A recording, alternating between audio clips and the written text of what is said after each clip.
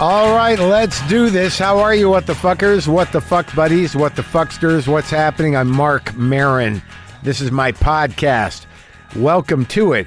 I assume, from judging by the reaction to the Brad Pitt, Leonardo DiCaprio conversation, that I've got a few new people out there listening. Welcome aboard. How are you doing? Do you want to introduce yourself to the rest of the people? Do you want to stand up and say your name and maybe where you come from and what you do and if it's appropriate, you can name your disease. I have a fairly sort of intimate and fairly deep relationship with a lot of my listeners, and I like to check in. So I just want to make sure you guys are okay and you're comfortable. Now I'm going to talk to some of the other people that I listen all the time. Hey, did you get that thing fixed on your car?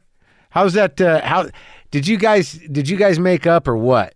What was the fight about? Did you hear back from the doctor? Is that thing going to be all right? How long are you going to be on the crutches? How did you get the flu?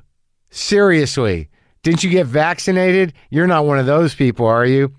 Your hair looks very nice today. All right, see, that's the kind of thing. Now, you may not have heard the answers, but they're there. And again, welcome. You can all sit down now. I appreciate you being here. I got to be honest with you. The response to that episode was fairly massive, and I did not expect it. Today on the show, Joe Mantegna is here, and you know him from being Joe Mantegna. He's on the CBS show Criminal Minds, which is on its 15th and final season. But he's been in a lot of things. A lot of people only know him from The Simpsons, and I didn't even know him from The Simpsons. I just remember from his movie work early on with David Mamet and whatnot. But, always struck me as a nice guy, solid guy, grounded dude. And when the opportunity came up to talk to him, I was very happy to do that, and it turned out to be great. I have to be honest with you, I'm reinvigorated. Since I've last talked to you, I left Los Angeles. I went to Atlanta on Sunday, and I worked on Respect, the Aretha Franklin movie, for 2 days. Came back yesterday. Then I'm going to go back out there on Sunday. And somewhere along the line, I got a fucking cold. But what I was talking about before is these conversations I've been having, like for me to not have any perspective about myself and what was really happening there with Leonardo DiCaprio and Brad Pitt, it just tells me that there's some parts of me that just are unchanging, and there's nothing, I guess there's things I can do about it. I don't know. There's definitely some things that are unchanging. I know I've gotten better at doing this, and I know that I've done it for a long time, but every time I talk to somebody, I'm still freaked out. And then when it's good, I'm amazed. But the fact that I walked out of that and so many people enjoyed it so much, and I had no fucking idea what I got, I was having a good time, but a lot was going on in my mind. And that ended up being one of the reasons it was so good. So do you change that? My fucking neck, I'm telling you. These physical things, man, I mean, my chest tightened up on me, man. Last week, it's been in and out. And when I get stressed out, when I get panicked or scared or whatever it is, and it's hard for me to track it, but and this has happened my entire life, my chest just tightens up. It feels like someone's stepping on it. And for some reason this time, and it's happened before, I was just like, well, I'm 56. I mean, this could be it. I don't think it's a heart thing. Maybe my lungs are shot. Maybe I got cancer. Whatever it is, why should I assume I'm okay? And that just compounds the stress. And clearly it was about, doing the movie again, because I had the issue with the movie before where, it's a big deal to do a bigger part in a movie for me with a bunch of people that, at the level I'm doing it at. And I guess the nerves and the dread just kind of tightened me up. But when I got on set 2 days ago, it all went away and I got eased back into it. Got in makeup, got the hair done, became Jerry Wexler, got my New York accent on, and did the work. And I think one of the reasons I got a cold is that everybody was smoking those fake cigarettes, man. I mean, all day long, all day, no reprieve. I wasn't even smoking them. I'm inhaling it. It was like fucking mess. So we were shooting the recording of Never Loved a Man, Aretha's first big song, and they rebuilt or they recreated the Muscle Shoals studio, and that was the set. And it was pretty fucking exciting. because they got the instruments right, they got the outfits right. You know, I was in the booth, Jennifer was at the piano, and they got guys playing the musicians, a guy playing Spooner Oldham, a guy playing all of them. And I was primarily working with this guy, Mike Watford, who was playing Rick Hall, the owner of Muscle Shoals Studios. And I had a contentious relationship with him. Jerry Wexler did. So there was we did a lot of work together, a lot of scenes together, a lot of arguments, and it was pretty great, man. I got to be honest, and having Marlon Wayans around, who I work, he's there too. He plays Ted, who is Aretha's husband. To be in the scene for that long and to do the scenes over and over again, I really got the feeling of both what is tedious about acting in movies, but also what's amazing about it is you really get into this other zone. It was like time travel, and you're doing the song and you're locking in. And there's one scene where me and Mike and Marlon and the dude who's playing Tom Dowd, and we're in the booth all day. And there's like scenes where we just have to listen. They're just shooting us listening to this song unfold, to hearing Aretha Franklin become Aretha Franklin during the song that it happened on. And it's intense work, man. It's intense work to listen intensely and have that experience of revelation every time. But nonetheless, a lot of laughs in the sense, not on screen, but off. I was cracking Marlon up, man. And it was fun. I'm going to admit to you, it was fun. And I got a cold, and I ate the catering was nuts. That's why I had to come home, I think. I could have stayed there for 4 days, but I can't do it, man. They changed caterers in the first day. There was steak and lobster, bread pudding, 4 kinds of ice cream. Are you fucking kidding me? The next day, Marlon's giving me cookies because he thinks it's funny because I eat and hate myself for eating. I don't know, man. So midway through recreating this recording session, I'm told that Spooner Oldham and Rick Hall's widow, and Dave Hood, bass player and trombone player, Patterson Hood's dad, one of the original Muscle Shoals guys, they're there. They're hanging out. They're watching, and the producer of the movie comes in and says, they're like, oh my God, that's Jerry. He's doing it. That's Jerry. He's nailing it. So that was a nice little ego boost. That was a nice little moment to have. And to meet Spooner Oldham and Dave Hood, it was great.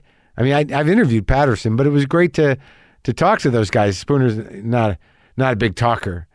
And I ran into him back at the hotel, actually. He's got to be in his 80s. And we went up in the elevator together. I said, yeah, it's very exhausting to be Jerry Wexler all day. And Spooner goes, well, it was very exhausting to be around him too. Even for 10 minutes. You know? And I'm like, all right, I know that guy. I think I might be that guy. Or I have that guy in me, that's for sure. But it was definitely an honor to meet those cats. And also to work with Mike Watford was great. All right, so there you go. That's what's happening.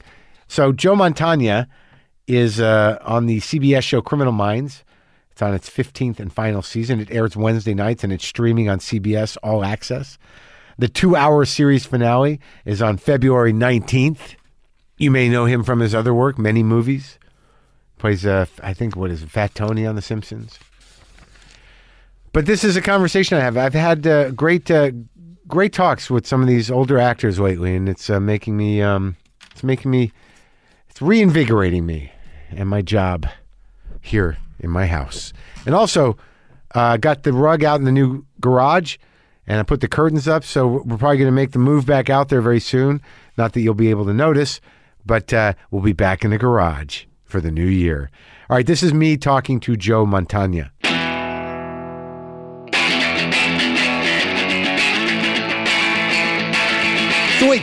Yeah. The Lenny Bruce, who's the guy playing Lenny Bruce? Ronnie Marmo. And he wrote it. He performs it. What's I've known it called? For many years. It's called I'm Not a Comedian, I'm Lenny Bruce. Okay. It's a one-man show. How do you know the guy? Ronnie came to me about 20 years ago. He started a theater company out there called 68 Cent Theater. He's from New York. Yeah. grew up in New York, came out here, started his theater company. He basically got a script to me somehow 20 years ago saying, I wrote this movie. I've always thought of you playing this one little part. It would be like one day type of thing. Right. And I could get that shit. But anyway, so anyway, I read it and I go, you know what? I liked his chutzpah, I liked his moxie just to try to get to me. Yeah. So I met with the guy. Yeah. I liked him. He seemed like a New York version of me. And I wound up doing the movie, bottom line. But I learned to really like the guy because, like I said, he has this theater company, 68-cent theater. And it's really, the reason it's called that is, when he moved out here to L.A., he had 68 cents in his pocket. And all he wanted to do was theater. And has been doing it. Yeah. So then I directed a play. He had this series of John Shanling plays. Mm-hmm. And he did like 15 of them. Right. Like all at once. Like and that's, he thinks big. So I directed one of them. At the place? At his theater. Anyway, he came to me. He's obsessed with Lenny Bruce. Sure. Because he had done this other play written by somebody else years ago. Yeah. And he did it.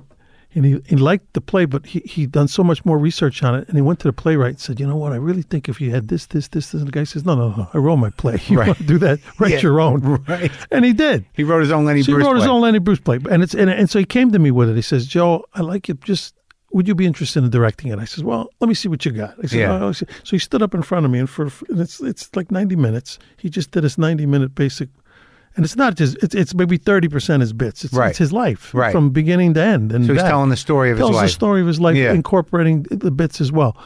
So when he was done, I said, I'm a believer of it. If it's on the page, it's on the stage. Yeah. And I just thought he'd done a wonderful job of writing it and performing it. I said, no, let me do my voodoo, which is, move stuff around, change it, give it a whole beginning, this. But it's essentially a one-man show. One-man show. We opened in L.A. We ran like 11 months here. Then we took it to New York off Broadway. Yeah. And 9 months there. Now it's in Chicago, and it's doing great. We opened in October. It's just been extended into January. No kidding. Yeah, and which theater? It's at the Royal George in Chicago. We're across from Steppenwolf Theater for people from Chicago. How many seats is that Royal George? It's about 180. Oh, and they're packing out. It's doing great, and it's. Kitty has been such a huge supporter, Kitty Bruce. Yeah. Because she says it's the only time a portrayal of her father that she's kind of bought into. Yeah. Oh, really? And also the material, too. Uh-huh. Yeah. And we've had great, Eric Idle came and saw it, Billy Crystal, Bonnie Hunt. We've had great press. No kidding. Yeah, it's been really great. So, I got to see it. Yeah, I'd love you to see it. He's done over like 250 performances. I guess I don't know why the hell I slept on it when I was here. It'll be back because whenever we change venues, we bring it back here. I tune it up a little bit. Sometimes I add a little something, tweak it a little bit. Well, when you see that, so you directed this version, right? So when you see it, what are your instincts around it immediately? Like when you look at a guy doing a one-man show, he's playing Lenny Bruce. It's a character. Right. As a director, what do you think has to happen? For me, it's just like I saw him do what he had. Yeah. And then I start to sometimes visualize things within that of like, all right, for an example, when he did it for me, he opened it up with a bit. Right. And it just like one of his more controversial bits, which is the N-word bit. Yeah. Which is a lot of people are familiar with. Right. So he opened with that. So it's like where he calls everybody the name. Yeah. Where basically says, is that already? Mix. Yeah. And then on the house. And then it goes on. Mix, kites. Yeah, exactly. Yeah. So he opens with that. So then we finished doing the monologue, not a monologue, but we did his version of this show of his. I said, why do you open with that? He goes, well, I want to grab him right away, shock him. I says, you're shocking him, all right. I says, you open with that. You're going to have half the people might walk out. They'll start yelling it because they don't know you. They don't know nothing. Right. They're reeling from it. Yeah. But one line he did say in that piece, he says, he says, I was found dead naked on the toilet. Oh, wow. And I went, that's triggered something in my head. Yeah. I said, how do you feel about getting naked? Yeah. He goes, what are you talking about? Yeah. I says, that's how we opened the play. On the floor? I says, no, on a toilet. Wasn't he on the floor? Well, this is where Kitty helped. Oh. Kitty gave us information. Kitty's story is that not only the way they found him is they propped him back up on the toilet, stuck a needle in his arm. That the coppers did this because they all hated him anyway. Right. They've been busting him so many times. Right. They figured he's a junkie, he's dead on the floor. Right. Well, let's really show him something. So that the pictures they took were him on the toilet with a needle in his arm. Huh.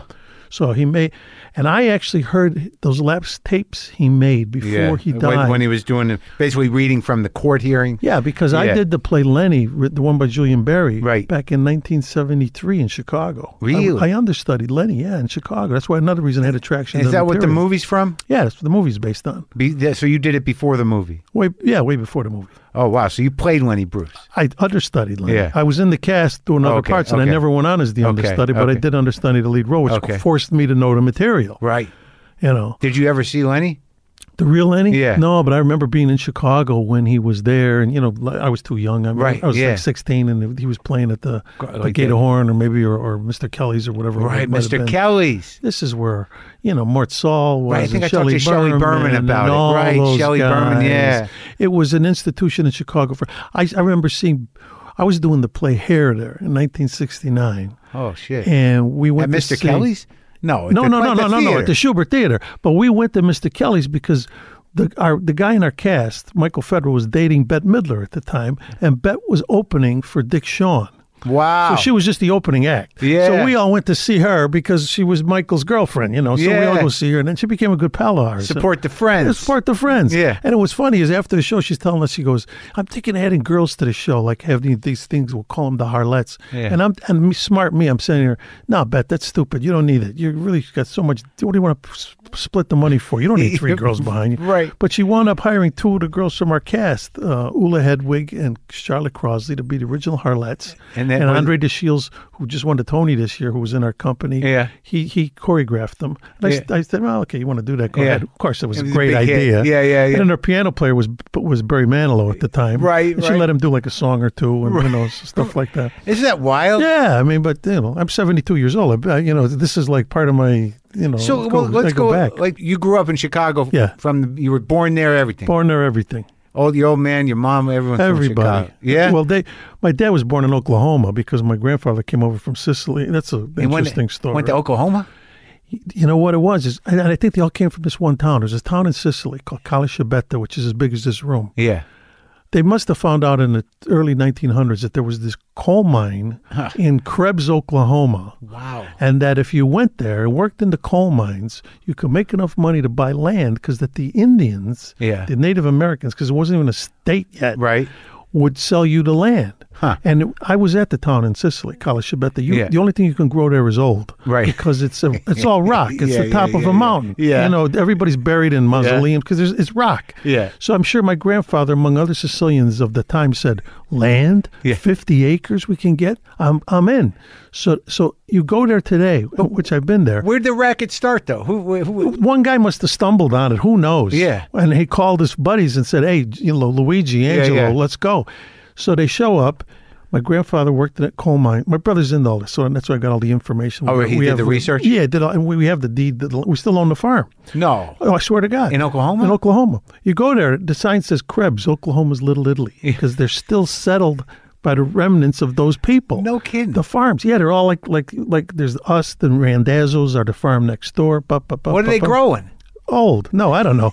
They're growing there. They grow what they grow. Yeah. I mean, but I'll show you pictures It's later. I'll show you property. pictures. Yeah. I'll show you my grandfather's gravestone. It's all in Italian. He's buried there. In Krebs? And, well, he's buried in Henrietta, which is the town. Krebs is so Oklahoma. little. Oklahoma.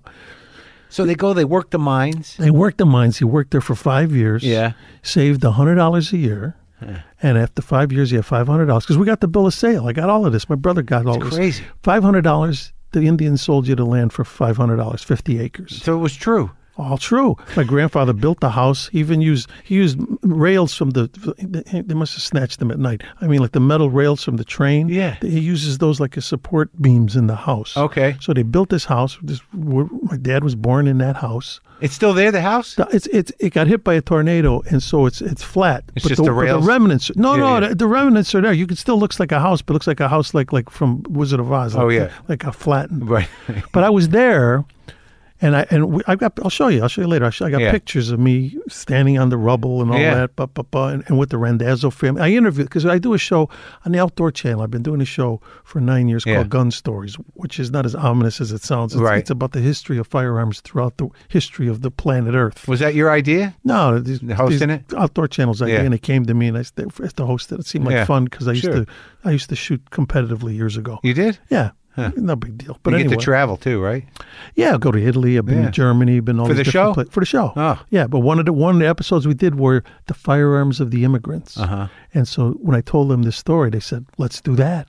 So we shot the whole episode on my grandfather's farm in Krebs, and I shot his shotgun that nobody had shot since he shot it in like 1922. Your brother before he had died. it? No, my cousin Johnny had it, and he brought it down from Oregon. How did he get it? I don't know. He must have grabbed it. I mean, he's bigger than the rest of us.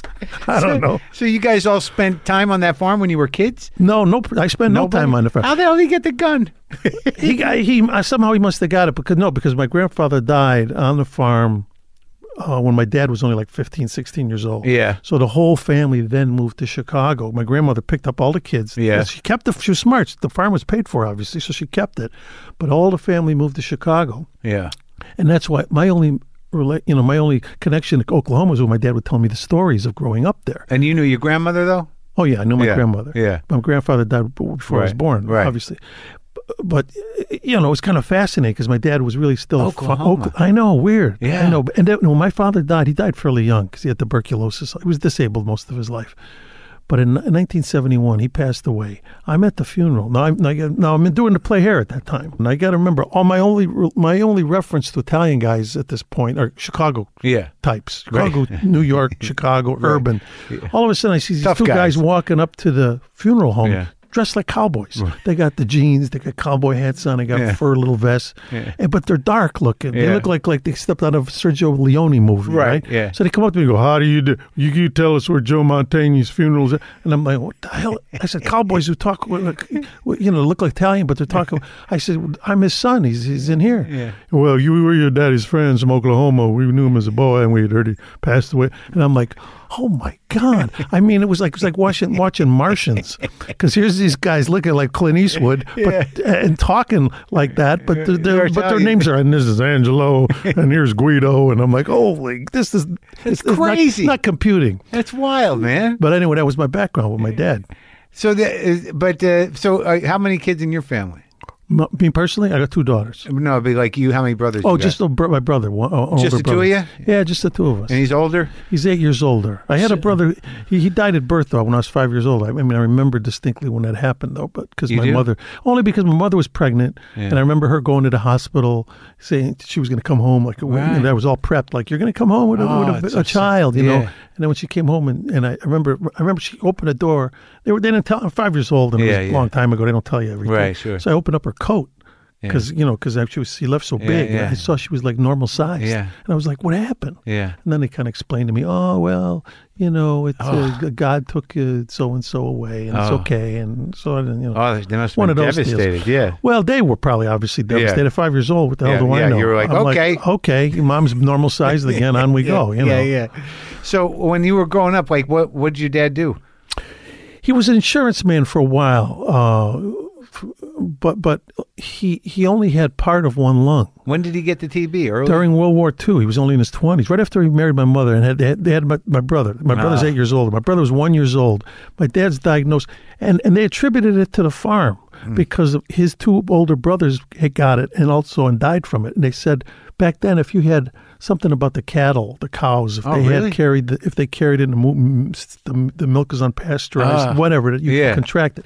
So my dad, they sent him to a sanitarium in New York, Mount McGregor, and he was at the sanitarium for like 3 years. Wow. They took the lung out, they took out part of the other lung, and they took out the ribs on that side. No kidding. When my dad took his shirt off, he looked like the letter S. It was like this. Wow. I mean, he shouldn't have lived. I mean, he really shouldn't have lived because he smoked like 2 packs a day. Still. He drank. Yeah. He was like... but I thought like everybody's father must be like this. It never occurred to me that he was like a freak of nature. But he only lived to be 57, and he had to, and they put him on disability like in his 40s. He just couldn't, because he would always from the military. Breathe. No, he missed the war because he was in the hospital for all of World War II. All my uncles were in the war, but he missed it because he was in the hospital. But when he got out, the insurance company. He worked as an insurance man for a while. Then they put him on disability because he just couldn't handle it. Right. So he was in maybe mid-40s, and he lived another like 12. He lived to 57 years old, and then the smoking and the drinking, forget about it. Wow. I mean, so you grew up in that house full of cigarettes? Oh, the car is full of. I mean, that was the thing. Especially in Chicago in the winter, those windows are up. It's like sitting in a cloud, But that was the way it was. And your mom, she worked? She worked at Sears Roebuck, wrapped packages. Yeah, she always worked. Yeah. She smoked too? No, she didn't smoke. My mother lived to be 101. 101? 101. You got a good. That's good. I guess. Good I mean, genes. I guess so. Yeah. She was a pisser, my mom. Yeah, she just passed away a couple years ago. Was she cogent all the way through? Pretty much. Near the end, she got a little shkangad, what we'd say. She's, in other words, she'd know who I was and my kids were and stuff. But if anybody else, she'd have to remind her, this is so and so. Okay, Yeah. But my mom was. I think what kept her alive partly is. She and that side of my family, my mother's side, they're very much like they're the kind of Italians that are very they're like Dean Martin, like, hey, everything's dandy, Or the Sicilian side, my father's side, forget about it. Yeah. They get they get very nervous. Yeah. But my mother's side, I don't think she knew what I did for a living, really, to tell you the truth. Towards the end, or toward all of it. Toward all of it. I mean, being an actor, what the hell does that mean? Yeah, exactly. I mean, my brother made a comment. Even when you were on TV, you couldn't point. She figured out I'm on TV, but she figures that's maybe, okay, that's nice. I get to see him. Yeah. But my brother, at her funeral, this was funny. At the funeral, my brother got up to speak. Yeah. We both did, because he got up to speak first. And he says, I got to say something about our mother. He says, she was so very simple in a lot of ways. She says, and my brother Joey, I don't think he even knows this, but when he got the TV series, and I got to remember, I'd been doing mostly theater, stuff, and I did the movies once, that. But you're talking about Criminal Minds? I'm talking about, when I was working regularly on the TV series, which she knew I'd been in plays, and she knew I'd been in movies, but she figured out she'd always hear about it. But then she calls my brother, she goes, Ronnie, I'm worried about your brother Joey. And my brother goes, why? She goes, he's only working an hour a week. She was dead serious, because she figures now, on Wednesdays at 9 o'clock, he's on CBS, but that's it. It's over at 10. Wow. How's he making a living? How can he make a living? My brother's telling her, no, it's okay, Ma. He's doing fine. He's doing all right? He's doing fine. But that was my mother. God bless her. What's your brother's racket? What did he end up doing? He was not insurance. He was advertising for Montgomery Wards. Interesting. Because that was a real Chicago-based company. What Montgomery Wards was? Monkey Wards. It's like Sears Light. I remember Montgomery Ward. I remember. But Sears was Chicago too, no? Yeah, the original Sears, and we lived across the street from it for many years. The original Sears building? Yeah, the Sears building on Holman and Arlington. I mean, it's the West Side ghetto right now, but back then it was all right. I think they made build your own houses too at some point, didn't they? Sears, like you could buy a kit and build a house. I'm sure they did. Everything I owned was Sears. I mean, my underwear, my clothes, anything. Because my mom worked there. She worked there, and she had profit sharing, and they give you that. So, like when you were growing up in Chicago, I mean, what? Because I grown to love Chicago. Like it's a great city. It's a real city. Like it's its own thing, without question. And were you right downtown? What was the neighborhood? No. I grew up on the west side of the city, which is now really. Was that Italian? At the time, it was a lot of Italian. It was mixed, though. I mean, the one kid next door was Mexican here. There was Jewish here. There was Irish here. It was mixed up. Yeah. Then we moved to Cicero. That's where I went to high school. When I was Cicero, Illinois, which is famous for Al Capone and all that stuff. It's that one town. It's just border Chicago on the southwest border. Yeah. And that's where I went to high school and junior college. But I grew up on the west side, and the west side was. It's pretty much pretty depraved area right now. I mean, unfortunately, it's pretty much. You hear about a lot of the shootings that go on in Chicago. Yeah, good percentage of them are happening. Oh, it's around there. My old neighborhood. Yeah. And when you were growing up, did you know there was not a mob thing when you were growing up, was there? I mean, or was that just a mythology? No, it's not a mythology. There was a mob thing, but it wasn't. It's a mob thing, same way that the politician, the Democratic machine was a reality too. Daley's machine. Yeah, I think it all coexisted. Yeah. I mean, you always knew there was the local politician, the precinct captain who dealt with politically. Right. But there was.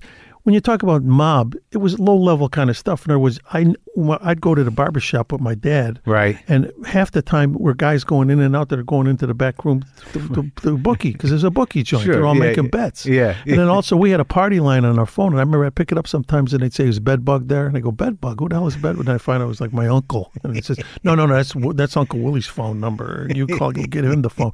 So there were these things going around. Money would change hands and stuff. But it wasn't like, people weren't getting shot in the streets. Right. None of that Al Capone crap. Yeah. But it existed. I mean, especially growing up in Cicero, a lot of the kids I went to school with, their fathers were. Oh, yeah. Like, hey, how come your dad's wearing cardigan sweaters at 2:00 in the afternoon on a Thursday, and my dad's selling insurance? Yeah.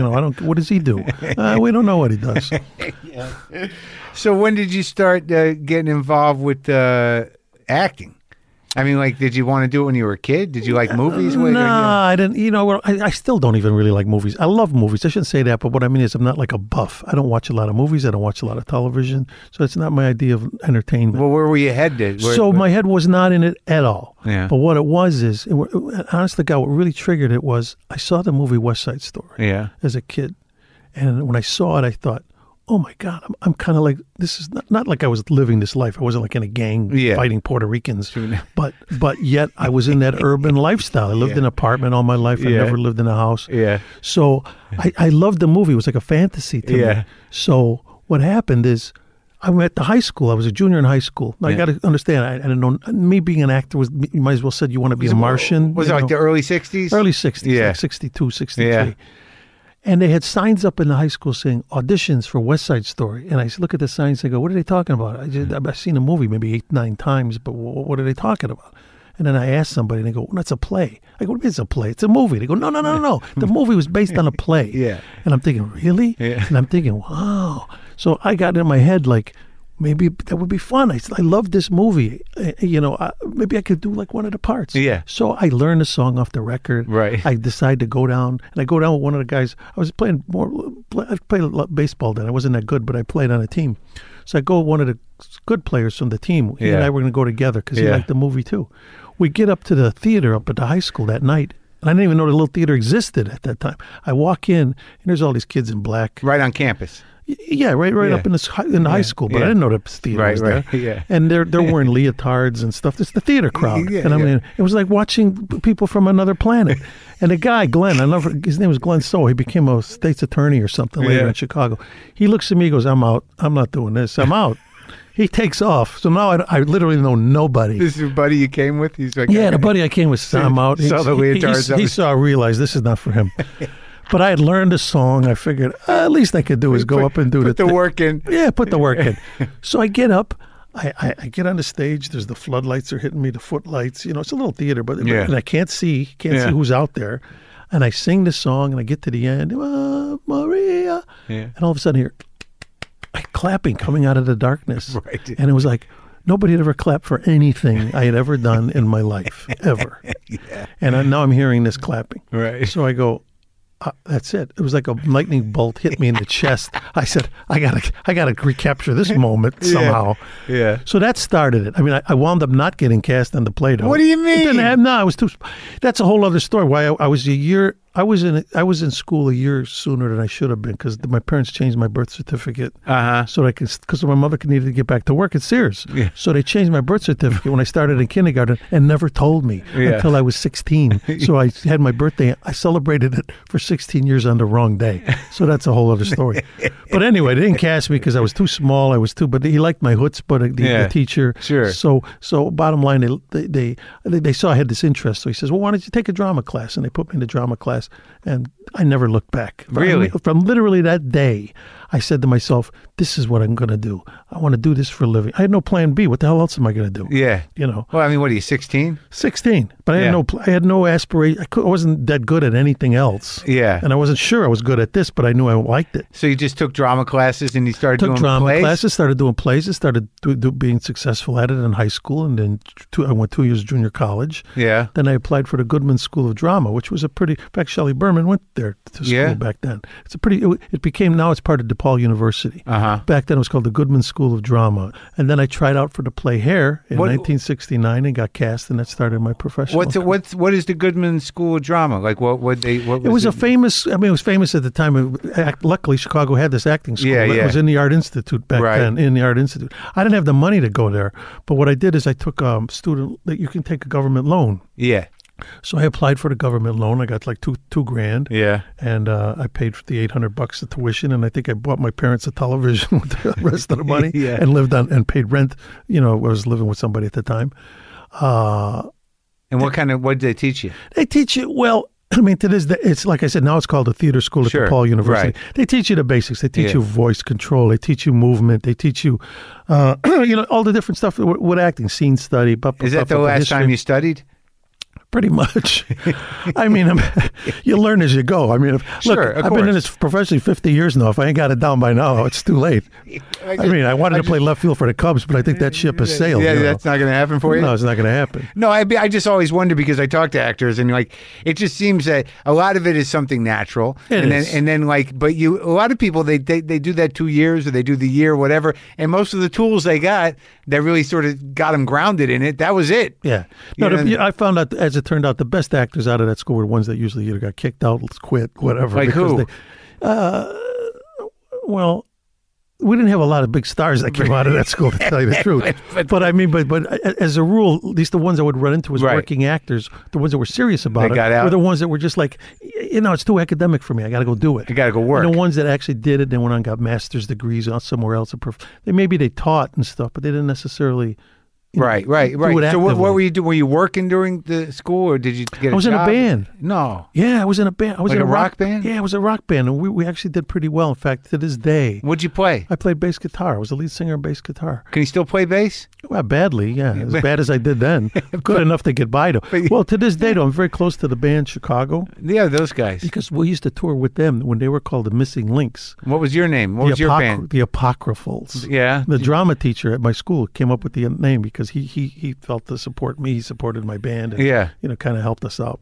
So were you playing original songs or covers? No, we were a good cover band. That's why we never got anywhere. But we were a very good cover band. Mid to late 60s, so mid 60s? Yeah, from about 64 to 69. So you were doing like, psychedelic shit? And we did whatever you wanted. Yeah. In other words, if it was a place they wanted psychedelic, we put on the paisley shirts and the mod stuff and combed the hair that way. If we're going to a black neighborhood, we put on the white Temptation suits that we bought on Maxwell Street. Come on. And we would do four tops. Really? I swear to God.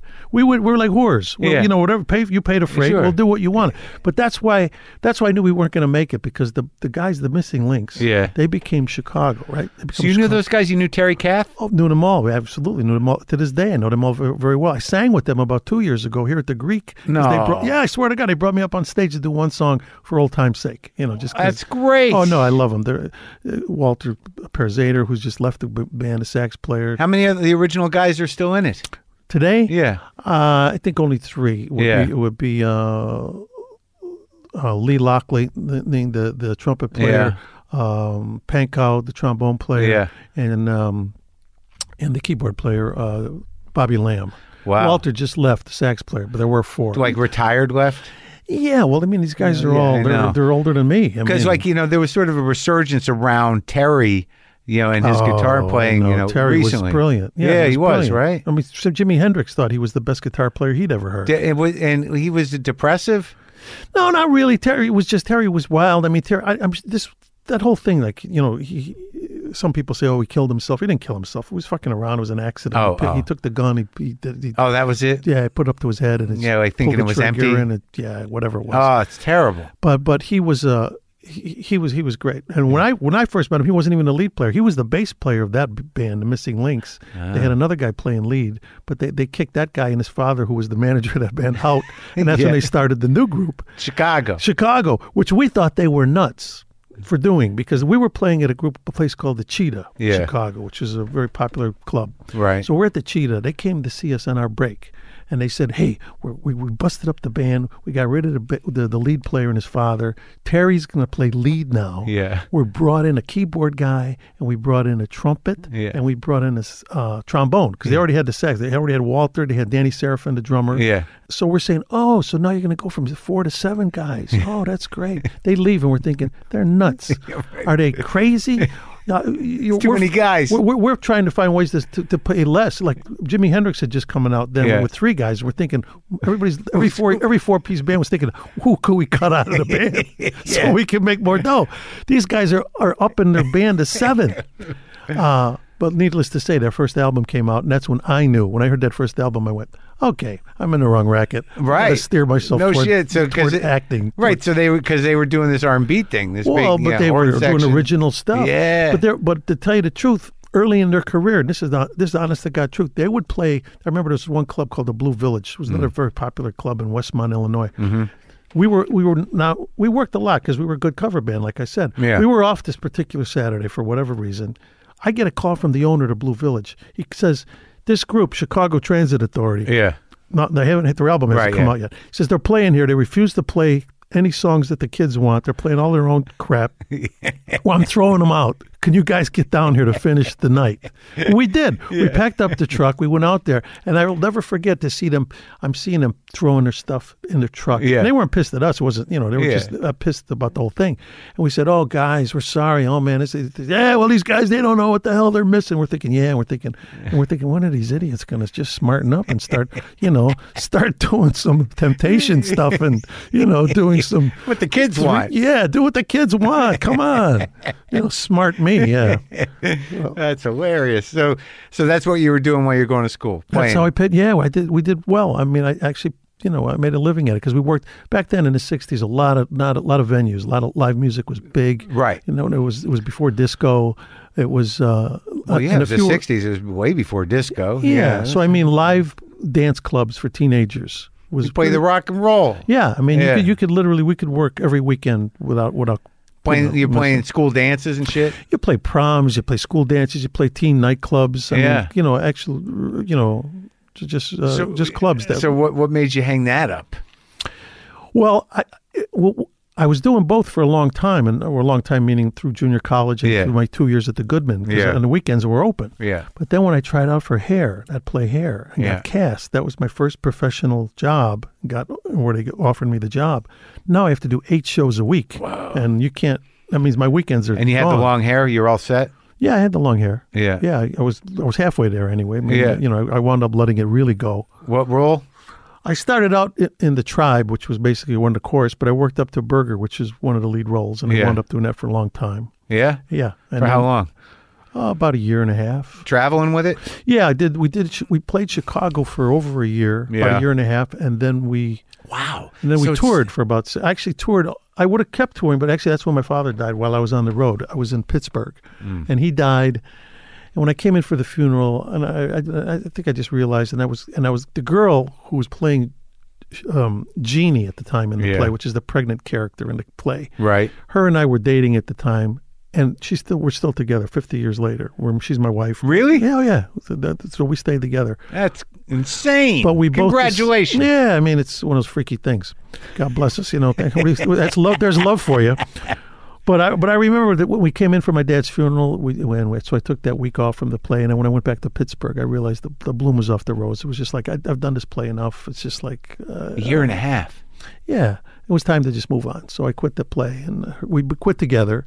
And then, but then I did Godspell shortly after that, and did that for You had about the a hair, year. so you're set. I grew it even longer. I played Judas then. So I was like, I kept thinking, well, where do I go next? And you did that in Chicago? Did that in Chicago, yeah. For how long was Godspell on? About a year. Wow. Yeah, at the Studebaker Theater in Chicago. So, I mean, I guess on some level you get some chops in place. You overcome a lot of fear. You do. Oh, yeah. No, it was great. I mean, by now I was, in fact, now I was thinking, this is my career. I'm going to be a musical comedy actor. I'm going to be like a Jim Dale. I'm going to be the guy that goes to Broadway. I'll do, I'll do the musicals. Right. And that's kind of what I thought would happen. Obviously, my career took a different turn again. When did that happen? Well, that happened right after Godspell. One of the guys that I'd done hair with was the actor Andre DeShields. Yeah. Who, like I said, won the Tony Award just this year for a play he's doing now. He was in a group called the Organic Theater in Chicago. Organic Theater. That sounds like some hippie shit. It was some hippie shit. Yeah. But it had some good people. And John Hurd was in that company. John Hurd's great. Yeah, John Hurd was in that company. Passed away. Exactly. His sister, Cordis Hurd, was in the company. Meshack Taylor, Dennis Franz. Oh, really? We all joined around the same time at that time. So you and Hurd and Franz were in it together? Yeah. Yeah. What's Franz up to? Franz, I just talked to him. He's golfing is basically what he's up to. God bless him. He did that as many, I forget what it was, 12, 13 years on NYPD Blue. Yeah. The day that show wrapped, he said, good night, Mrs. Calabash, wherever you are, I'll be on the golf course. And God bless him. That's Dennis. He's done. So he's good. He's absolutely good. He's got 3 grandchildren. He lives. He's living the life. He just he was smart with his money, and that was the end of it. That's the end of it. Showed up in a couple of things, maybe. Absolutely. He did nothing after NYPD Blue. Nothing. I could have, if I offered him, Dennis, please do 30 seconds with me for $1 million. He'd say, no, I don't do that anymore. That's Dennis. Done. No, but God bless him. I love that. I mean, if I had to pick 3 guys in the world to watch my back, it's him. He was a Vietnam vet, combat vet. So I mean, Dennis he's one of those guys. He's deep. I mean, he's deeper than you think. You know? Oh no, I could see that just by that character. Yeah, I mean, you could feel all of it. So you show up at the Organic Theater, and you and Hurd and Franz, you kind of get there at the same time. Well, so he came in. Hurd had already been there, and actually he left shortly thereafter because he had been in this play called Warp that closed in New York, and then the Organic came back to Chicago and regrouped. Wow. So John left. Dennis, Franz, and I. She must have been fresh out of Vietnam almost. Pretty much, because yeah, you're exactly right. Because he probably was out of Vietnam in about 71, 72, and this was 73. Oh, so yeah. So he must have been intense as fuck. He yes and no. I mean, that's Dennis though, because Dennis was very good at kind of keeping it all under wraps. And the only when I would press him, and I did a couple on times. Stage. No, not on in stage. Life. I'm in life. Just talk to him about it. Say, Dennis, tell me a little about. Yeah. And then reluctantly he would tell me. Then I realized, okay, I don't want to even go into this with this one now because I can see it's uncomfortable for him and it's not a happy part of his life. But God bless him. This guy also collects Hummel dolls and stuff like that. I mean, on the other hand, he's sweetheart. Yeah, he's a real sweetheart. I love him to death. Well, I'm glad to hear he's doing all right. No, he's doing great. So what happens at Organic?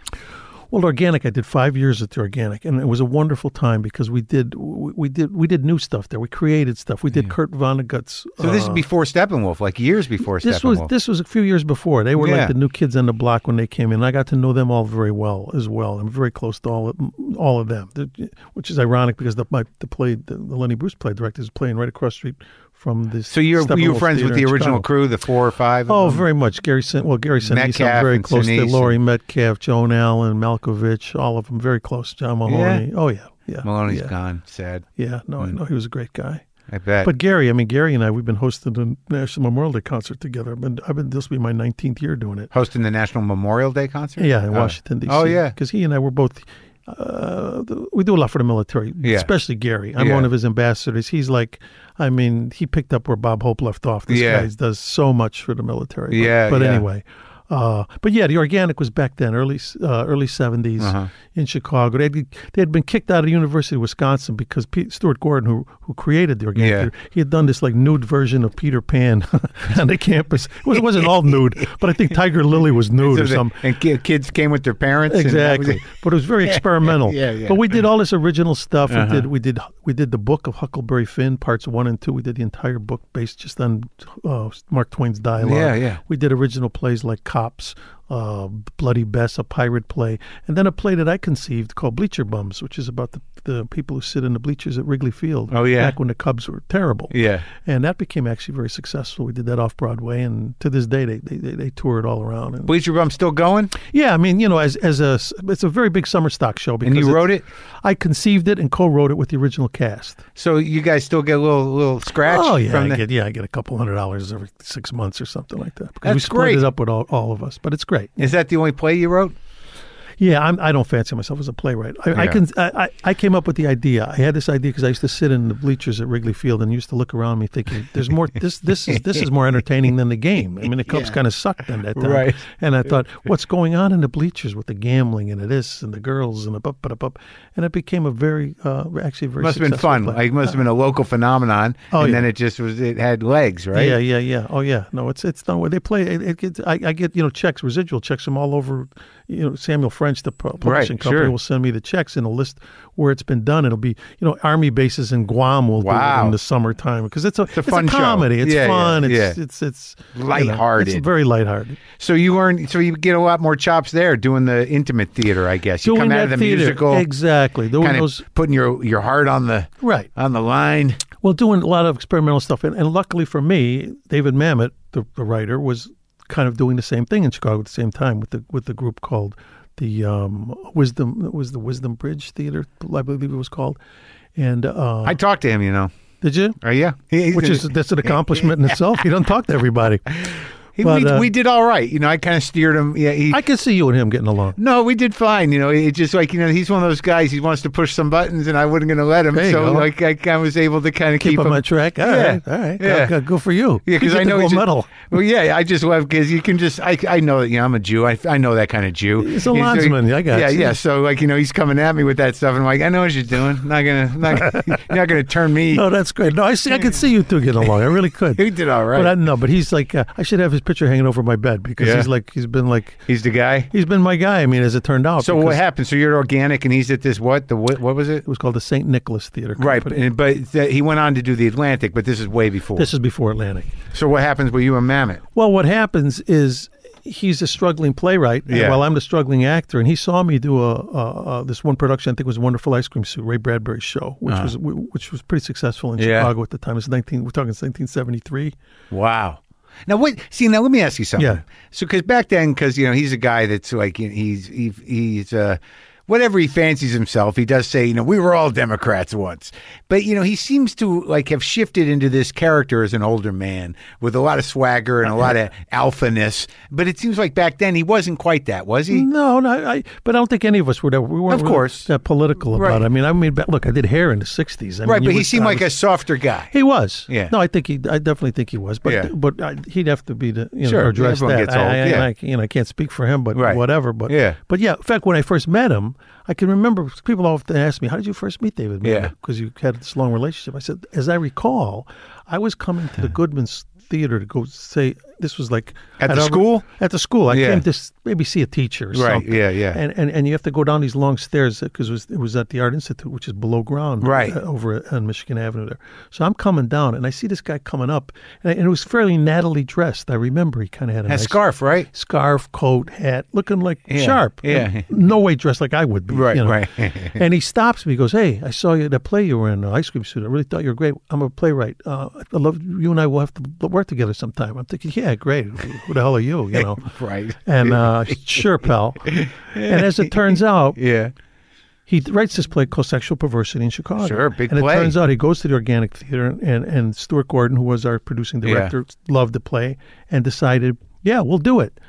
Now, this was at the summertime when our normal season at the Organic was over. And during the summer, everybody would go do what they needed to do. Right. But they had enough money to just mount this play because it didn't take much money. I had been hired to be the understudy for Lenny in Julian Barry's play Lenny, which was going to be at the legit theater in Chicago. Yeah. So I was going to be making like $300 a week, as opposed to $75 with the Organic. Right. So they asked, so Mamet wanted me to play the one part in it, but I said, and again, I didn't know who the hell he was, but I'm saying he was nobody. Right. But I liked the play. I read it, and I went, I like it, but I'm making $300 understudying Lenny. I can't do it. Yeah. So to this day, so if I had to look at my regrets, it was like I could have done the world premiere of that play. It did what it did, and it went on. Nothing came of that particular production, but still, I would like to have done it. That was his first big one.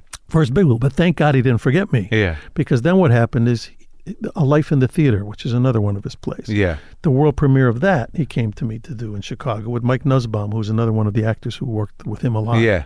Who's now in his 90s, still working in Chicago. It's a two-hander, and he asked us to do it, and we did. And so Mike and I did the world premiere of that. And then Dave would always call me to do whenever there was, the library would want him to do excerpts of some of his stuff, especially because now in New York, his stuff was starting to get some play in New York. Was he directing? No, he wasn't directing back then. He would write the plays. And who directed him?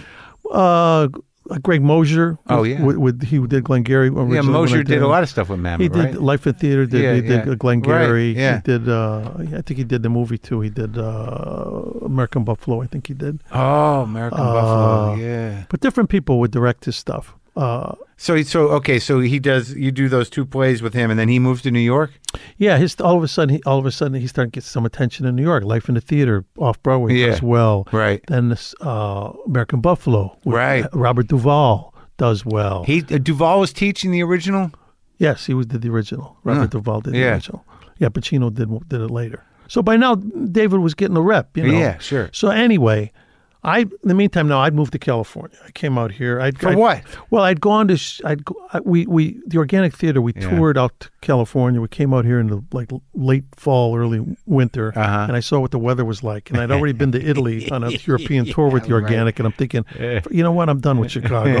I'm done with, my chromosomes are Mediterranean. Yeah. I'm not staying in Chicago. Right. So I convinced my wife we should just come out here, and even if we're not working, we'll hang at the beach. Yeah.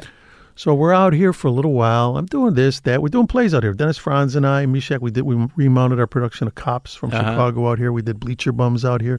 Bleacher Bums ran out here for 10 years. Wow. It was one of the longest running waiver plays in L.A. history. That's crazy. Yeah, it ran from 1980 to 1990. It ran out here.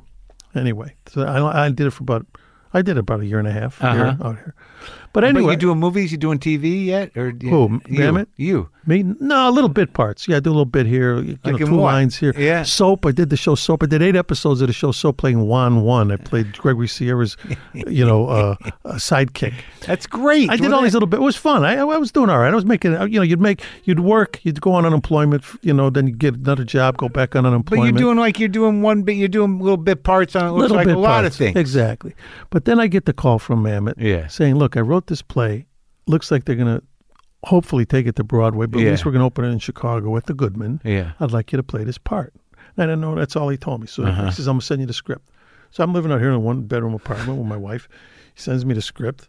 I look at it. It's all about real estate. It's Glengarry Glen Ross. Yeah. I don't know dick about real estate because I never lived in a house. Right. To this, at that point in my life, still, the first house I lived in was the one I bought. The one you're in now? Ultimately, well, I've gone through a few since, but the first one I bought, that was it. So I didn't understand it, leads and So I read it and I didn't quite understand it. So he calls me the next day, goes, what did you think of the play? So I lied. I said, Dave, I didn't really get to it yet. I'm going to read it definitely today. Yeah. And I figured I better find out what this is about. So I'm calling up guys like, I said, what do you know? What's a lead? What's a this? What's a, what's a mortgage? What's escrow? What the hell is this stuff? So now I start to figure it out, and I realize, calling what grown-ups that you know? Yeah, exactly. People you know. Yeah, exactly. Adults. So now I got a general idea what he's talking about. So then I think, I look at my wife and say, what do we got to lose? Well, let's go. It's nothing else. It's a free trip to Chicago. We'll hang out if the show's a flop. See the family. Yeah. So we go to Chicago. Boom, boom, boom. Rather than which guy did you play? Ricky Roma. Oh, yeah. The guy. The slick guy. The slick guy. Yeah. So I did that. We do it in Chicago. That's a great part for you. Oh, well. I'm just telling you. No, you didn't know that. Yeah, well, I figured it out. Because we get to New York, next thing I know, I get nominated for a Tony Award. Yeah. I win the Tony Award. The play wins the Pulitzer Prize. Wow. And so in one swell foop, my career, my 15 years of goes kaboom. I get skyrocketed up here. Yeah. And that's why I have that 8x10 at Mamet hanging over my bed. Thank Mamet every day. Because, but I tell you, this guy's been nothing but honest with me, straight shooter, because so here, I'm doing this part, right? Yeah. Now I do it on Broadway for a year. Yeah. We tour it, and I go tour it for 6 months with Peter Falk. He plays Shelley Levine on the tour. Oh, great. Which is that part. And we had a great time. Tour, this is like 19... Oh, Peter Falk, you got to know him, huh? Oh, we were like this. I got him his star. That's another story. I got him his star on the Hollywood Walk of Fame. Oh, really? I gave the speech for him. I had to put it's next to mine. I had them put it next to mine because he'd never gotten... They offered it to him back, Columbo a million days? Years ago. Yeah. But Peter was that guy like, you know what I mean? He never bothered. You got to follow through. You got to pick the day. You got to go. You got to act he didn't like do you it. give a shit. So when he died... And I was one of the last people. His wife only really allowed me and maybe one other person to see him near the end. Yeah, we were that close. What happened? What did he have? He started to get Alzheimer's. He started to get dementia. And a lot. There was some talk that it would have been. He had some dental work done, and the anesthesia really. He was never really the same after that. No kidding. Yeah, because it came on really quick. But anyway, I loved him to death. He's great. I just loved him to death. Just a great human being. But we did that play together. So now I've done a play now on Broadway, 6 months touring with Peter. While I'm on tour with Peter, Mamet comes into my dressing room on the road, and he used to carry this little mail bag, like a mail sack, with stuff in it. Yeah. He says, I want to tell you something. He was always blunt, as you probably realize you interviewed That's him. something he always had. Yeah, he doesn't beat around the bush. Right. He says to me, he goes, I got to tell you something. I just had a meeting today. They're making the movie Glengarry Glen Ross. You ain't doing it. Pacino's already attached. Now, you got to understand, too, Pacino had been offered to play before I was, but turned it down because back then it was a new play and he had a lot going. And I think they offered it to De Niro next. He turned it down for the same reason. Thank God Mamet back then said to the producers, we're not going through every well-known Italian guy in Hollywood. Now I got my picks. And that's why we had all no-name guys in that original Broadway production. God bless them. Yeah. But anyway, so now he tells me, you're not doing a movie. And I'm like, okay, Dave. Like, you know, hey, Carol Channing didn't do Hello, Dolly either. I get it. Right. But he reached in his mailbag and pulled out 2 scripts. And one was for the movie House of Games. Oh, yeah. And one was for the movie Things Change. Yeah. And he laid them on my dressing room table. He said, I won't make these 2 movies without you. And those were both lead roles. Wow. And what do you say? Of course, at the time, I didn't know that I was going to do them, that we did do them, but we wound up, of course, doing them. Yeah. But what do you say? Like, thank you, man. And it's like, wow, that's the king of the mentions. I mean, how righteous can you be? Like, I'm going to give you the bad news, but here's the good news, which to my mind made more than made up for it. I would have loved, of course, to have done the movie Glengarry, but you know, that's the way the chips It was fall. interesting because, you know, I wonder, like, because the movie Glengarry Glen Ross was a pretty big movie. Yeah. Right? Yeah. But like those other 2 movies, they must have been about the same, really, in terms of popularity, right? Yeah, but I wasn't Al Pacino. I mean, back, you know. No, I get it, but I'm saying that, like, all in all, it evened out. You know? Whatever. Like, if somebody said, would you trade doing that movie for those other 2 movies? No, I wouldn't have. House of Games to me was... Yeah, and you'd already done that guy. Yeah, exactly. And these are new guys. Like, no, new guys. And House of Games actually is... that film is like a cult film. I mean, in Europe, in France... Interesting movie. They talk about... They run that movie every once in a while in the movie theaters. That was you and Lindsay Krause, me right? And Lindsay Krause, and Ricky Jay's in it? Ricky Jay's in it. Oh, he's gone too now. Oh, I know. Yeah, I was at his memorial service. Yeah, it was a great movie. It was a real clever movie, and it was a mammoth movie. It was different. Yeah, it was different. Yeah, and he directed it, too. That was the first thing he directed. Now, let me ask you something, because you said something earlier. If it's on the page, it's on the stage. Yeah. Now, is that a mammoth thing? No. No, I don't think so. Did you learn anything from him? Because, like, I always, like, there was always some... He has a very interesting approach to theater, and, you know, I talked to him about it, because I'm not sure I agree with it. But... Oh, no, I agree. I understand what you're saying, because I don't necessarily agree with a lot of what he says either, because what he's saying, and I get, at least from my opinion, it's true... but only because it applies to him. So in other words, when he says something like, all you got to do is say the words. Right. Yeah, in your case, that's probably true because you are a master of writing the words. Right. A lot of guys don't write that good. Yeah. And so you sometimes got to massage that or finesse that or hopefully bring something more to the dance. I think I talked to him about it. My feeling is that the idea was, like, you know, anybody can do this. You know, if you just do the words. No. It's not. There's more to it than that. But I think if you cast it right, though, that's true. That's true. The key. I think maybe he's not adding that little, you know. No, I remember he had the school, and I went. My first wife, was in the school. You know, I read his books. I like, you know, and I The Atlantic is what I'm talking about. Right. And you know, there are guys that are just gifted, and the truth of the matter is, you know, like, whether you go by the system or not, if you can act, you can act. Right. But with his form of writing, there was no room for improv. You don't change a word, this, that, and the other. So it's a different ballgame than even working with, like, I've done movies for Woody Allen, for Barry Levinson. But both of them give you... A little more room? Oh, absolutely. They give you all the room in the world. In fact, oh, really? Pretty much. Okay. I mean, it's like... so it's like you're honoring the playwright's vision here, and that's the job. Yeah. And in fact, I remember with Woody Allen's case, I was doing his movie, and I was so used to working for Mamet, where it's like a composer. Yeah. Some guys write the music a certain way and say, play the notes. Yeah. You know, which I get. Other guys will say, okay, this is the score. Feel free to jump around if you want. So I was doing I did 2 Woody Allen pictures. Alice? The first one, Alice was the first, and it was one of the first days on it. Yeah. And all I wanted to do is I saw the line, and it was like something like, I cannot. Yeah. And I wanted to say I can't. Yeah. So I said to Woody, I said, look, can I, instead of saying I cannot, do you mind if I say I can't? And he had the look on his face like I was like nuts. Like, oh, of course, say whatever you say. I don't care. You know, it was like, of course, if you went too far, he'd say, go back to the script. Right. But it made me realize, okay, it's not everybody's, like this. And the same thing with Barry Levinson. He would let me do improv. Which movie? What movie is that? I did a couple. I did Bugsy and I did Liberty Heights. Oh, he did Bugsy? Uh-huh. Wow. Yeah, wonderful director. And that was Warren Beatty's Bugsy? Warren Beatty's Bugsy. I played George Raft. Oh, that's right, the actor. Yeah. Yeah. That was a good movie, I think. I thought it was a great movie. Are you friends with Dave now? Mamet? Yeah. Oh, very close. Yeah. Oh, yeah. He gave when I got my star in the Hollywood Walk of Fame, he gave the speech for me along with the 3-star Marine General. I had to do it because I wanted to balance out my kind of connection with the military. 3-star Marine? Just a buddy of yours? Yeah. Because you weren't in the military. No, I wasn't. But I kind of, not that I feel guilty about it, but I dodged that bullet because I had a high draft number during the Vietnam War. Uh-huh. And then a lot of my family was in the military. And once I started doing that Memorial Day concert, a lot of it just came home to me because I've been to a lot of military hospitals and visited a lot of these guys. And I think, Jesus, when I was 20, I had 2 legs, 2 arms, 2 eyes, and I've lived a pretty good life. Some of these guys fought in conflicts that people have forgotten why we were there, and yet these guys got to live like this the rest of their life, and that that changes you a little. Yeah. So that's what that was about. Well, it's good that you do that. It's like a service. You do a service. Everybody's got a hot button. You know what I mean? Whatever it may be.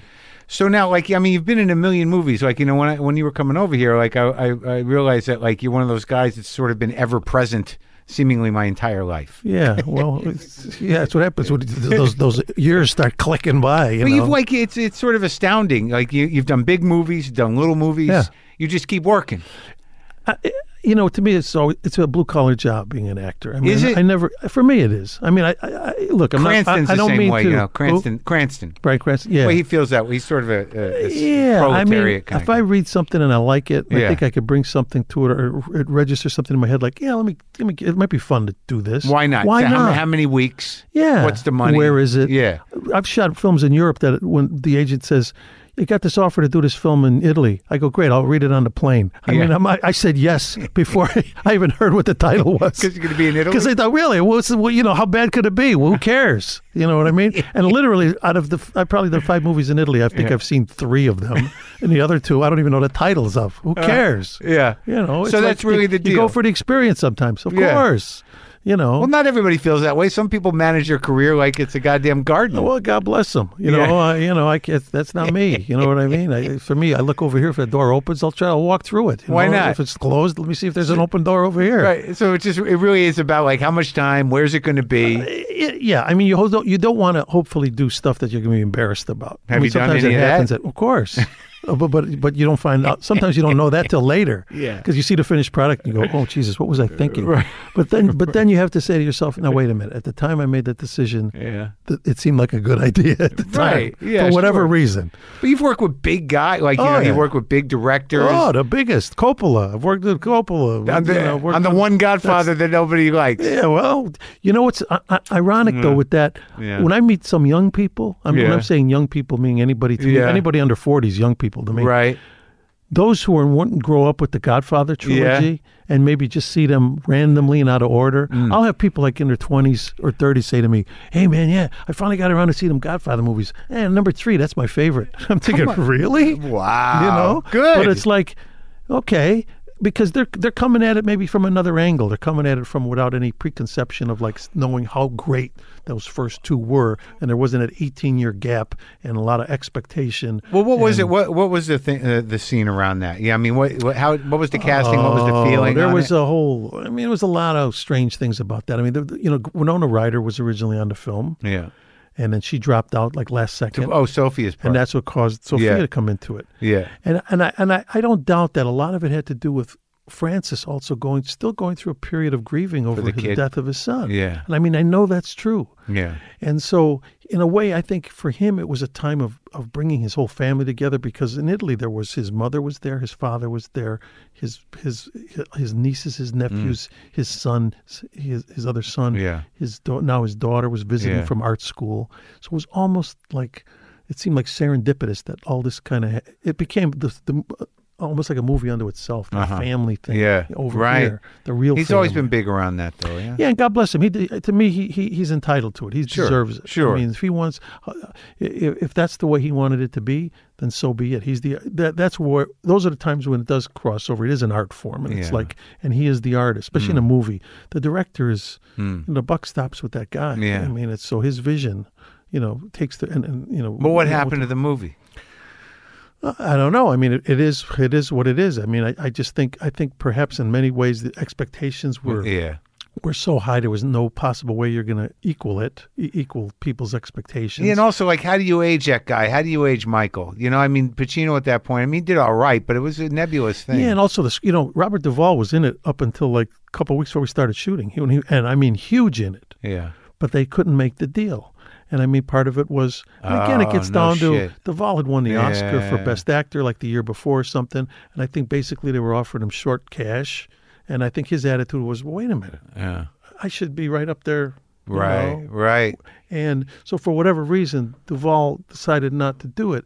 And you can't, within a few weeks of shooting, you can't all of a sudden make major changes to a script. That explains a lot. I mean, that explains a lot. But it's okay. My feeling is, it is what it is, and so it holds up as part of that part 3 of that trilogy. And I don't think there'll be a fourth one, but you never know. There could be. Yeah, I guess. But but you do it's so amazing because you do you'll do TV movies, you do all the movies. You play Dean Martin. I loved doing that. Well, the thing is, I don't care about the venue. My feeling is. First of all, it all winds up on somebody's phone anyway, ultimately. Yeah. So, I mean, what the hell do I care? I mean, back then it was a big deal. When I first started in the business, you were either a stage actor, a TV actor, or a movie actor. Right now, never the twain shall meet. Right. Now, it's all over the place. Yeah. In fact, most of your big movie stars came out of probably streaming or from... Come on. Well, it's true. I mean, think about it. All the big stars are got that way because the little boys and girls... I mean, the young saw people? them. I mean, they created them. Yeah. I mean, even you talk about Johnny Depp and those guys like that. They started doing little bits on TV and stuff like that. That would have never happened back in the 40s 21 Jump Street. 50s. That was like Johnny Depp. Yeah, I'm just saying the young people create who they want to be stars, and they can get it off of a show that's maybe, well, you see what's happening with streaming now and stuff. But there's some guys Brad Pitt was on. A lot of guys started on TV back in the day, and made the graduation. But I see what you're saying. There's a whole world of actors. I don't know who they are, and the kids know who they are. Oh, absolutely. And that's just the way time works. No, and the social media has made it so depending on how many followers you have, you have power. All I want to do is get off of it now. I'm on it, and then once you get on it, and you figure it out. I mean, I'm 56, and I'm like, all right, I fought to sort of find a place on it, but now I'm like, I don't want to. No, I know. I don't look at it. I mean, I keep it up because there was a guy that was impersonating me because I didn't know. Which one do you do? Twitter? I don't look at it. My assistant does it. He does the Twitter and he does Instagram. I guess Twitter, Instagram, Facebook. I probably have them all. I don't have Facebook, but I really don't do them because I email and I call people. That's all I can do. It's all I can handle. No texting. But I text. Okay. I got kids. You got to text. Otherwise, they'd never hear from me, or I'd never hear from them. Yeah. But the other thing is, I mean, I think it's okay. Social media has become this. But what I don't like about it is it gives everybody like an equal voice, and it used to be you had to earn that. It makes us all very accessible. Yeah, and so it's like. Yeah. But I had to get it because a guy was impersonating me, and it really cost me money to get him off. In other words, he had opened on up Twitter, whatever it was. Yeah. Because the way I found out was my stand-in came up to me and says, "Hey, I donated to your charity." I go, "What charity?" He goes, "The one you have online or the Facebook or whatever." Fuck. I says, "I don't have that." Yeah. And then I turned out a guy was saying, because I hadn't gotten it, he created it. And how'd you had to get someone? Yeah, get somebody to get it off and make mine the original, the what they call the verified one. Did the guy get punished? No. He just has to stop. How much did he scam people? I have no idea because I don't know how long it lasts. I don't think very long. Yeah. But my assistant, who's been with me for 19 years, he's very good, and so at least we use it as a form to just be able to inform, like, hey, Criminal Minds is going to be back on, blah, blah, blah, blah. Or I get it. I'm doing this for the military on this date, but I'm not there every day. Personally, not at all. I'm not saying, oh, by the way, I had like a sandwich this morning and my dog just bit me. I get it. That stuff makes me, I can't even. Yeah, who needs to know that? That's right, but also people get obsessed with that. It attaches to the narcissism that we all have as people, and then it's your whole day. No, you put something up, you see who people responded, you put another thing up, you see how they responded, you go over to the other platform. platform, you put something up, see Right. how that's No, going. no. And it's like half your day. No, and I really look. I'm in a public profession, and I don't shun anybody. That's the one thing I'll go out in the street. If people see me, hey Joe, how you doing? Can we take a picture? You must be come that on, guy. Take a picture. And Why bad not? people love you. They must do. Oh, you know, it's harder to say no for me than to just say, sure, come on, we'll take a picture, as opposed to going, no. You got to do 5 minutes. agree with you. I don't I take agree with pictures. you. Yeah, I don't yeah, want yeah. to do. Yeah, and you know, you put your collar up with sunglasses, pretend you're somebody else. Yeah. Please, you know, Sometimes without them, when you're eating or something, you're with somebody. well, sure, you still do but it. long as they're doing it politely. You're sitting there eating. They'll just one. They stick their head in. Yeah, They do the thing. they Like, usually all right, don't. Maybe because they've seen some of the characters I played, they figure maybe it's not a good idea to don't push me fuck- too far. don't fuck with that guy. Yeah. yeah. But no, for 99.9% of the people are very polite, and look, without them, I don't have the life I live, and I've had a pretty good life. Yeah, for sure. Now, okay. So this 15 years on a show, buddy. Is that how long you were on it? I was on 13 seasons. The show's 15 seasons. So this is your 13th year, and this is the end of it. Is the end of it. We shot the last 10 end episodes. of Criminal Minds. It's over. January 8th. They'll start the first of the 10. David Rossi. David Rossi. Now, how's that? I mean, how does that feel? Is this a sad thing, or you? Well, I mean, it's bittersweet. I mean, because first of all, we all really liked each other, especially at the last 8 of us that were together. We really had it really gelled. We really had a nice thing going. Everybody really got along. We had some that had been there a long time, some that were new. It was a nice mix, and so it was somewhat bittersweet. But look, I didn't kid myself. Like I've been doing this for 50 years. So I, if nothing else, the business is transitory. Yeah. It's like nothing lasts forever. Right. And this one happened to last a lot longer than. And I've been Fat Tony on The Simpsons for 30 years. Yeah. So that's my longest running role. And that must like I'm still doing that. I'm doing one next week. But so like just on a residual situation, you're doing good. You'll But be all right. not from The Simpsons. My residuals, I could take you to lunch. Because, Really? Well, that's because I'm not one of the You're not vested. main guys there. Right. But I love the character. Yeah. And they've treated me well. They write well for my character. I'll only do like 2 or 3 episodes That's a fun, season. yeah. It's fun, and I think they say I've done the most guest shots of any of the characters. I was There's on a certain one. pride in that. I was on one. Were you? Yeah, I played As you? myself. Oh, Yeah. great. Yeah, and I interviewed Krusty. Oh, great. Yeah. Well, when I do the That's one what next I week, I'm going to say, we got to get one back. Get us together. Yeah, me and you. Yeah, Fat Tony. Yeah, have Mark Maron do a podcast with Fat Tony. It'd be great. Exactly. But 13 seasons was. I love doing it, and if they would have told me, look, we're going to do more, I would have done more and not blinked. I wasn't like, oh man, am I glad this is over? I'm tired of it. But on the other hand, it's over, and so it's time to. It's a 2-hour premiere. The premiere's 2 hours, and then we'll do a single hour up until the final 2 episodes, and that'll be a 2-hour finale. Oh wow! Sometime in February. And it's good season. You like it? Yeah, I mean, shot it all. We shot it all. Yeah. What's nice is we finished like in March, and so I don't even remember a lot of it. Yeah. So it's going to be new to me. Like, oh yeah, It is weird that's like what that. it's about. I'm sort of new to it, but like I did a series on Netflix called Glow, and like you get done shooting it, and I did all 10 episodes, and I'm like, I don't know what it was about. Yeah. And then he comes on, you're like, oh yeah, that's it. That's how that looked. But the public out there, there are some people who are so into it. Yeah. And our fan base of Criminal Minds is if anything, it's even bigger internationally. Oh yeah, because there's less product for them. I mean, right. They don't get everything. Right. But the things that they gravitate to, they do a big way. So like when they send us out for publicity tours, like all over the world. Yeah. And I've been to like France and Germany and Italy and Monaco, and I remember in France, this one writer comes up to me and goes, do you have any idea how popular you are in France? You was the #1 show in France. I'm like, really? And this was like season 9 or something. Like, okay, great. So you're big in France. Good to know, big in France. Yeah. And did you find that's true when you go to France? Do people? Well, you find it wherever. I mean, I'll walk on the street in Venice or whatever, and somebody will say, hey, David Rossi or whatever like that. Is that mostly what they recognize you for? Now, but it depends. If I see a guy that looks a little whacked out, it's going to be probably Airheads. Yeah, like, hey, man, I love Airheads, Yeah. Or it might be somebody who's of a certain age that come up to me and say, I grew up watching Baby's Day Out. We watched it with my dad and mom for 10 times. Oh, yeah. Or it could be if it's a guy like my age, it might be, hey, man, Dean Martin, I love that. Yeah. So it depends on the crowd. Yeah. But and Godfather too, you'll get a lot of Joey Zaza, that kind of thing. Yeah. So it really depends. But Criminal Minds probably giving me the most face time. But and same thing with even Simpsons, Fat Tony. Sure. You got their people. Oh, yeah, and so they know that I am that voice. So if Yeah. they see me, I had one guy run up to me, lift up his shirt. Yeah, he's got Fat And Tony. he's got a Fat Tony tattoo, huge on his arm, and I'm thinking, oh, okay, well, I got to make sure this guy's not following me home. Yeah. That's when you're not stopping. No, you know, you retire? What am I going to do? Golf? Like Franz? If you Franz like could golf. do that. I can't do that. Yeah. Yeah, he loves it. He loves you golf? I do. I actually do. I'm a member of a golf club, and but I don't play. I probably eat there more than I golf there. But I enjoy it. It's a nice way to just get out, be you know. I've never outdoors. really tried it. Yeah, it's frustrating. I mean, thank God I don't take it seriously. Yeah, and then what about directing?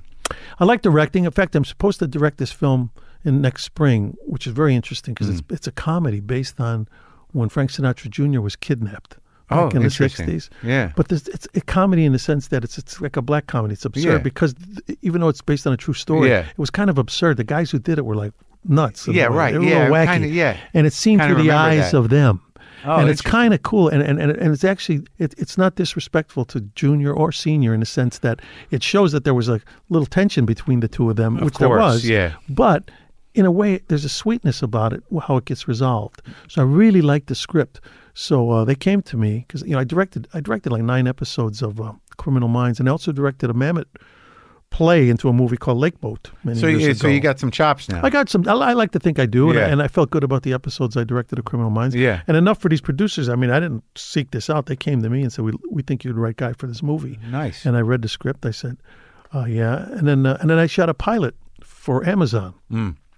And the reason I like that is I have 2 daughters. but You directed it. No, I'm acting in it. Oh, okay. But it's the tentative title. It's already running in Israel. It's had run in Israel called On the Spectrum, and it's about these 3 young people who are all on the autism spectrum. They all live together. This is based on an Israeli show. Yeah. Is what you're saying. Yeah. But Jason Katims wrote it, who's created Parenthood and created Friday Night Lights. Wonderful writer. Yeah. And I read the script. Now, my oldest daughter has autism. She's 32. So when I read the script, I just thought it was a beautiful script. I really thought it was great because it's got humor, but it's drama too. It's like you think of The Good Doctor, which I think is a good show, but not. People on the spectrum don't all become surgeons. Yeah. Do you know what I mean? So what happens to the ones that are just like having to live their life? Right. And that's what this is kind of about. Oh, that's sweet. And so I did that pilot, so we're going to wait to hear if that gets picked up. And you play the father? I play the father of the lead boy. Oh, so that's something close to your heart. And very close to my heart. And it's something that brings awareness. Very much so. Yeah, and also all the people, many of the people involved are on the spectrum themselves. interesting. And they reached out to me about perhaps having my daughter work in the makeup department because she actually has a strong interest in that and actually went to makeup school. Oh, that's great. Years ago. Oh, so, I mean, they're sensitive to that. So I like the whole...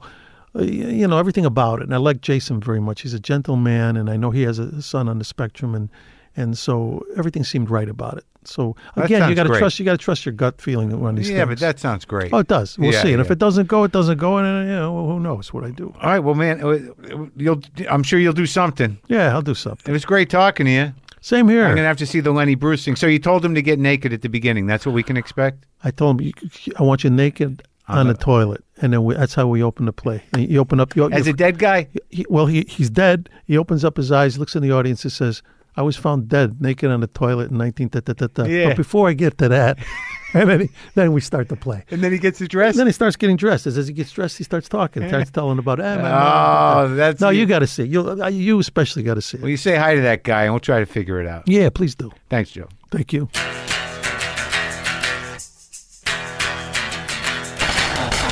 That's it. That's our show. His show, Joe's show. Criminal Minds is on its 15th and final season. It airs Wednesday nights, and it's streaming on CBS All Access. And the 2-hour series finale is on February 19th. That's when it airs. I guess I should go to a chiropractor. I don't know. I think I'm falling apart. I'm sorry I have a cold. I'm sorry I sound stuffed up. I'm sorry if I'm discombobulated. I'll be back on top of it shortly. I'll probably talk to you from Atlanta next. Go to WTFpod.com/tour for all of my tour dates. Okay? You can do that. And now I will play some echoey, somewhat sub-Saharan flavored music. Yeah. Is that the word I want?